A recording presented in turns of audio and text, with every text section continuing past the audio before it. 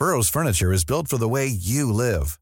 From ensuring easy assembly and disassembly to honoring highly requested new colors for their award-winning seating, they always have their customers in mind. Their modular seating is made out of durable materials to last and grow with you. And with Burrow, you always get fast, free shipping. Get up to 60% off during Burrow's Memorial Day sale at burrow.com/ACAST. That's burrow.com/ACAST. burrow.com/ACAST. Greetings and salutations. Thank you for lending an ear to the voice of the times for Friday, October 13th, 2023. For today's editorial, the climate crisis is not gender neutral.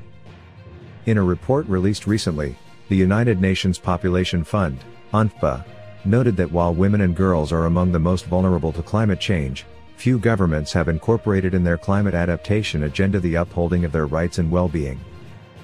The UN Sexual and Reproductive Health Agency reviewed the climate plans of 119 countries and found that only 38 have gender-sensitive components. This is a glaring disconnect. In countries most at risk to climate change, women and girls are disproportionately affected even though they have contributed the least to the global climate emergency, said UNFPA Executive Director Dr. Natalia Khanum. Even before the UNFPA released its report, the figures have already been skewed against women. In the 2004 Asian tsunami, over 70% of the dead in Indonesia and India were women. And more women than men died during the 2003 European heat wave in France.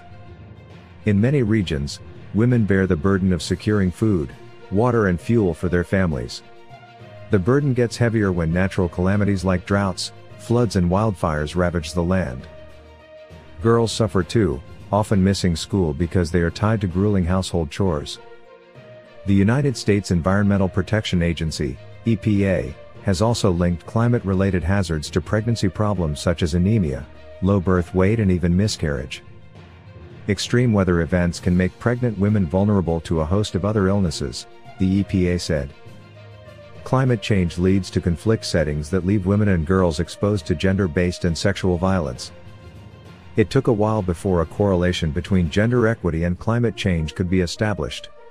Scientific research has since provided irrefutable proof that such a link exists, and the next step is to combine women's empowerment and global climate action into one effective program, the UNFPA said. The Philippines was among the first nations to take that step. Long identified as a climatic hazard hotspot, it ranked among the 10 countries most at risk from extreme weather events in the 2020 Global Risk Index. In 2009, the country passed Republic Act, RA 9729, or the Climate Change Act, that created a commission to draw up a sustainable climate adaptation and resilience plan. RA 9729 also mandated that the strategy must be inclusive and gender responsive. Aligning its goals with the 2015 Paris Agreement for Climate Change, the Philippines came up with a climate plan that expands the definition of gender from just women to include persons of diverse sexual orientations. The Climate Change Commission reached out to different national government agencies in developing a gender-sensitive action strategy. The initiative has turned up surprising insights. The Department of Agriculture, for example, found that more women farmers and fisherfolk are becoming more vulnerable to climate change impacts. The Commission has also partnered with the Philippine Commission on Women in building up the government's gender-responsive capacity. NGOs and international organizations can help break the cycle of conflict, climate and gender inequality. The Women's Resilience to Disasters Knowledge Hub believes that microcredit can play an important role in refinancing rural farming activities after disasters, and there's some evidence that such programs work particularly well to build community resilience when they're aimed at women. Angela Bascari, one of the UNFPA report's authors, acknowledges national plans for a gender-sensitive climate action are a work in progress, and there is a need to address those gaps and impacts. Climate is setting us back on the fight to gender equality. Our point would be to make sure that climate policy recognizes the differential impact on women and takes it into account in the design of policy, said Bascari.